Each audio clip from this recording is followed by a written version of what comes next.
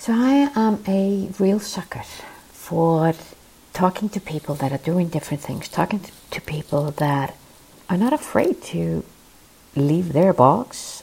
They see the need to enlighten other people so that the world can be a better place. When I read an article in the Icelandic newspaper with my guest today, Magnús Orri, what really caught my attention was here was a guy here in Iceland, a guy who had been in the media, he's been in the parliament, and he's been working for UN Women here in Iceland on the board there. And what he's been doing, he's been traveling the country, doing speaking, really interesting speakings, talks to groups of people, very often in environments that are very filled with men. And the whole thing started when Me Too revolution opened up, and he was asked, because of his experience and what he's doing, companies were asking him to come and give them a little insight what's going on. And I just felt what he was saying and how he approaches this box of masculinity and femininity and is so interesting that I looked him up, found him, asked him, Magnús, would you be interested to be a guest on the Changemakers podcast? And he so kindly said, yes, of course I would like that. So here we go. I recorded this in his office in the Reykjavik area in Iceland, and I thought it was quite unique and special. Hope you enjoy.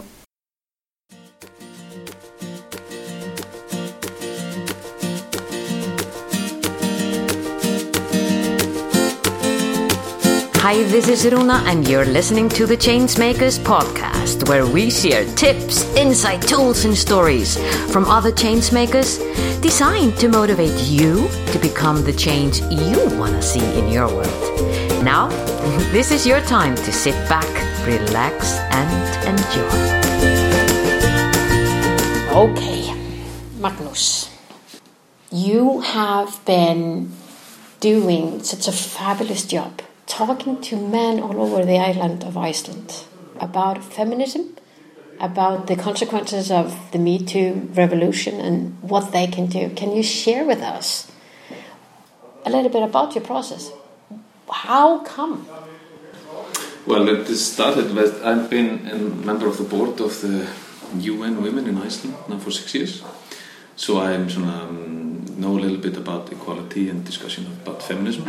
And then I've been a private consultant as well, and used to some public speaking. So when a company in the east side of Iceland wanted to know a little bit more about what is Me Too and how does it relate to what we're doing and how should we behave, it was men strongly companies, a lot of men working there. So they came to me and asked if I would like to come and speak to the staff. That was the 1st of January. Beginning of January, and since I've been speaking for like 30 individual groups, that being corporations, public speaking for members of local communities, and everything in between.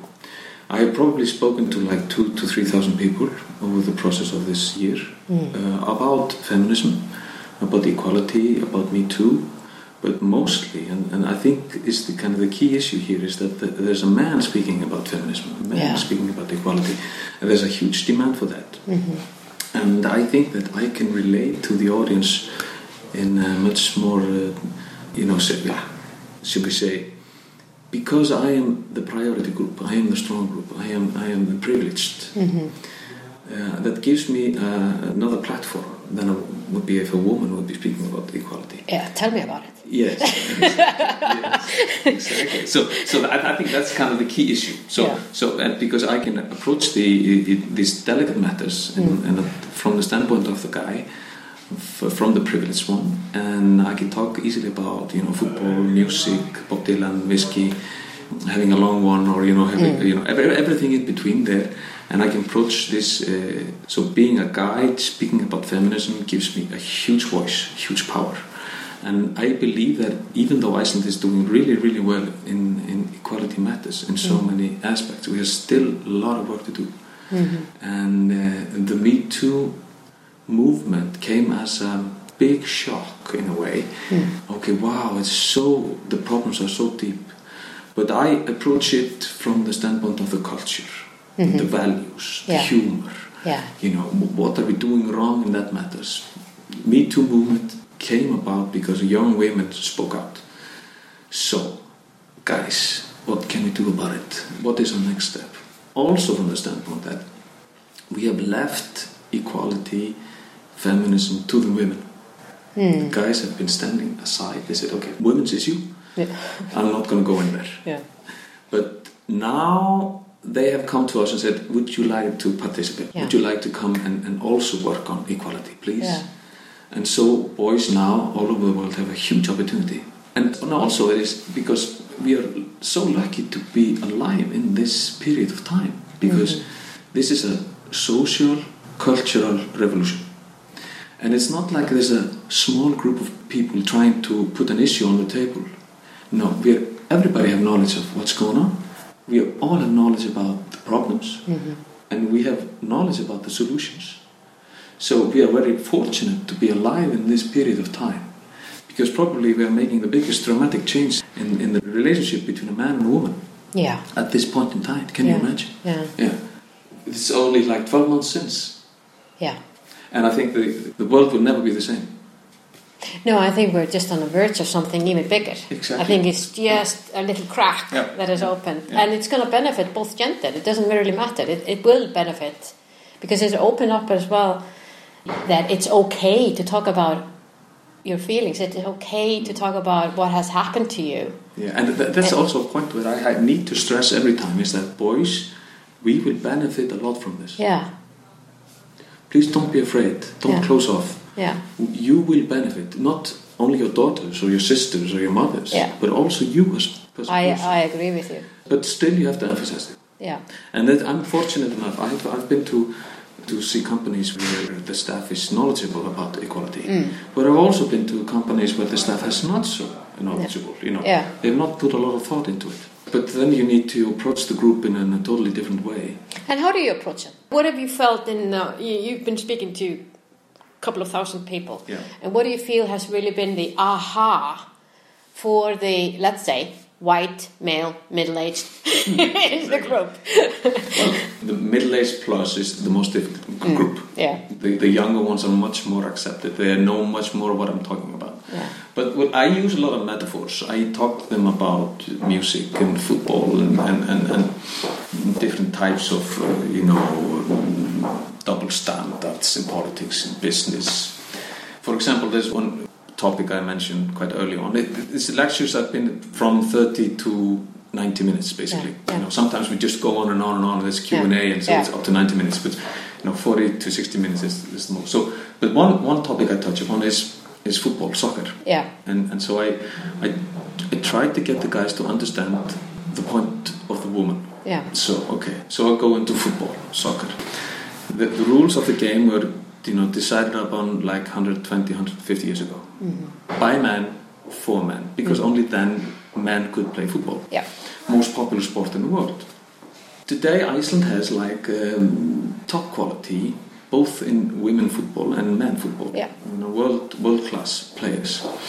But you know what? The average female football player in the Icelandic national team is like 12 to 15 kilos less masculine and 12 to 15 centimeters lower than the average male Icelandic national player. 12 to 15 kilos, 12 to 15 centimeters. But still, the football pitch is as long for both sexes, as wide for both sexes. The goalposts are, as the same for men and women. Meaning, boys, we are saying to the girls, come on, let's play. It's a fabulous game. It's so much enjoyment to play football. But still, you have to play by our rules, designed by us, for us. And the post is like 15 centimeters, wider each hand for you than us. And to many, that's kind of a wow moment. Then I say, guys, this is not only in football, this is also in politics, business. how we distribute money in our society, etc., etc., etc. We're saying to girls, come, you can join. Come on, there's no problem. Everybody can apply. Yeah. Or everybody can run for the office. Yeah. Or be a board member or a CEO. But there's always a but. The rules, the values, the criteria is designed by men for men. Yeah. And the strengths of the man is something that we have been raised upon to be, that's the most acceptable one, or that what we seek for. Yeah. In the job criteria. Yeah. Is something that the man is like, I've been raised to be bold, aggressive, take decisions. You have been raised by being nice, polite, da-la-la-la-la-la. Well, they tried. Yeah, exactly. Didn't work. Yeah, no, exactly. No, but I'm, of course, generalizing Yeah, here. of course. You're putting me into a box. Yeah, exactly. Okay. Yeah. In a way to make the guys understand that you cannot, because in Iceland, the problem is we are strong in equality. We're doing really, really well. But still, a majority of the men in Iceland feel that they are fighting for equality. They're not in the group of feminists. Yeah. Meaning, they say to themselves, and they have said to me on various occasions, I'm all for equality. I have daughters, etc. Yeah. I'm all for it. But still, I think the most suitable candidate should be picked. Yeah. And then I ask, okay, what is the criteria, which we use for deciding upon who is the best candidate? Could it be that we are still on the pitch of football? Where the bar is 15 centimeters higher for them than for us. Of course it is. Yeah. And I think this kind of metaphor helps a lot of guys to understand what I'm talking about. Yeah. Because it really goes down to the unconscious bias as well. Exactly. Yeah. Because I can promise you that all men have watched women's football, and there's kind of a sloppy kind of a shot at goal, but the girl and the goalkeeper cannot reach high enough to reach it, and everybody says, "Oh, women are so bad in football." Yeah, exactly. They're so sloppy. Yeah, exactly. So this is kind of because then they realize, oh yeah, that's right. There's a bias there. So this, in a way, that's one of the things that I go through, and of course a lot of other things. But giving a 60-minute lecture, you touch upon many things. But the key issue here is that it's so important that a guy is speaking about feminism. Yeah. The second key issue, I believe, is that you should be very careful. Well, I did. To lecture too much to them. It's more of a dialogue between us. Yeah. And the best way for me to approach them, to get them on my side, is not to tell them, you should behave better. Because we've all done mistakes. Yeah.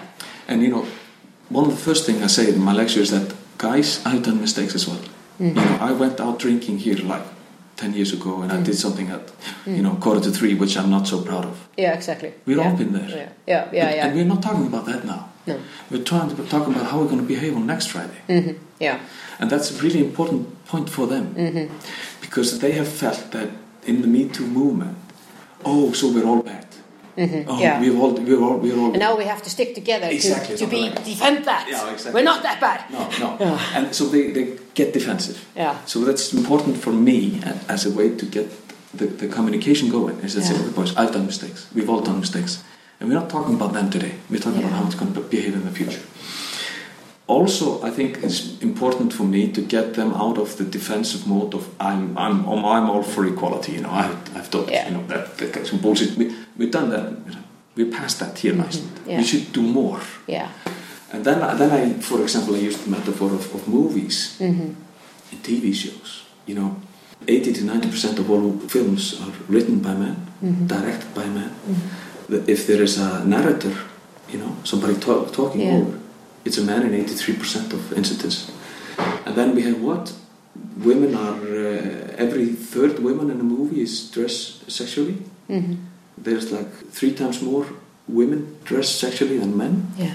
And one number that I find amazing is that if 2 women are speaking together in a movie, in 80% of instances they're talking about the men. Isn't that amazing? Yeah, exactly. So this is just no wonder our conscious bias is like on autopilot on that. Oh, it has to be like this. This is I'll be accepted. Yeah. And this I use to get the guys to understand. Okay, guys, you are raising daughters today. Yeah. If you say to me, I'm all for equality, and you're not going to do anything drastic about it, this will continue. Yeah. Because in Hollywood and Iceland, they will make movies like this. Yeah. So get on the wagon of feminism and do something. Be the change. Be the change. Set a quota. Direct the money in other matters, or whatever we do. Yeah. Depends, of course, of industry and what we're doing. But move from being all for equality to be feminists. It's really about, when you're saying that, it's really about being more conscious, aware of your behavior, of your reactions, and which is what we want to do with the No More Boxes movement. Really, just raise the awareness.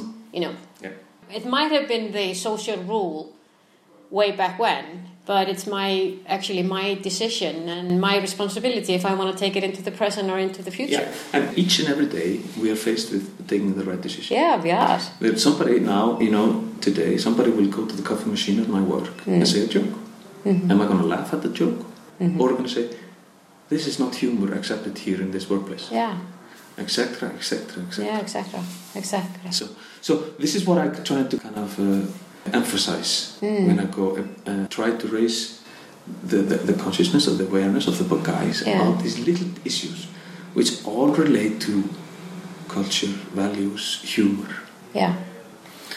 We have found out when we were writing the book, Nicholas Haynes and myself, The Story of Boxes, The Good, the Bad and the Ugly, we found there are 8 drivers behind this behavior, which is really interesting. Why we're doing it, just like you're saying, culture, education, and your background, and how you have perceived your life. And it's really interesting to see. It can be really like a box within a box within a box. Why you're doing it, but so there are many layers to look at. Yeah. Now, going back to your speech and how you are using the words of Bob Dylan, 50-year-old words of Bob Dylan. Hey, Bob Dylan, that is waking man up. Yeah, but the background story here is that the most difficult group to approach are men 55, 60 plus.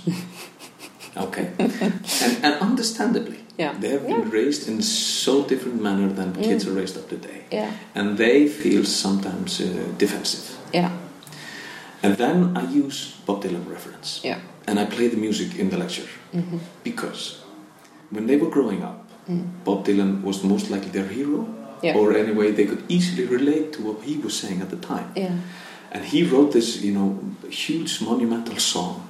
Times are changing, which I really just go over the lyrics of the text because I find that he is so descriptive and he's so current and he relates perfectly of what we are trying to do today.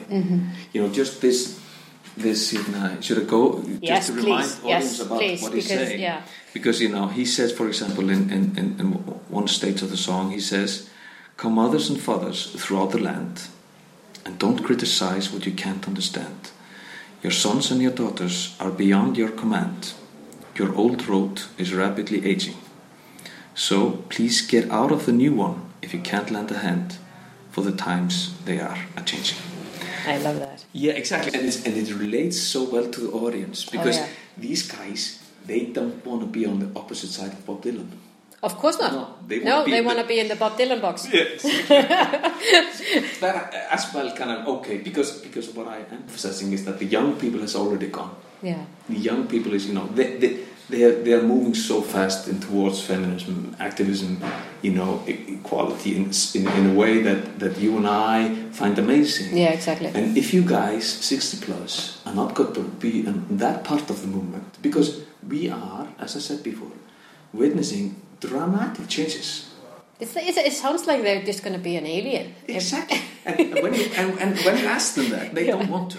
No, of course not. No. Who wants to be that? They want to belong to the Bob Dylan group, of course. So, Magnus, I think this has been fabulous. I'm sure that now the world is just going to come and bombard you with the request to do speaking engagement and enlightening men worldwide. Where should they go? How can they reach you? email. I don't know. I'm on Facebook. You're on Facebook? Yep. Magnus Orrisgram, but and we will put all the notes in the show notes. We'll put all the links and everything so that you can contact Magnus, because I think this is what you're doing in something is so important for humankind. Yeah, thank you very much. I appreciate that a lot. But I feel as well that I'm making a difference, because I can tell you the feedback I'm getting is unbelievable. And I'm getting really good feedback from the men. But what amazes me most is that the feedback from women. Yeah. They are so thankful. Yeah. And that is, you know, we're so tired. Exactly, because you have carried the burden of putting these things on the table. But the only way for us to get more results is to get the guys involved. Yeah, exactly. So, thank you so much, Magnus. Love that. Thanks.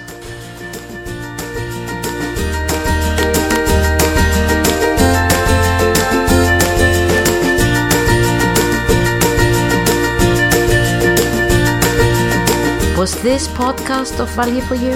I sure hope so. If so, feel free to share the love and give us your generous review on iTunes or Stitcher. And remember that you can always go to runemagnus.com to find out more about the Changemakers and how we can help you drive the change you want to see in your world.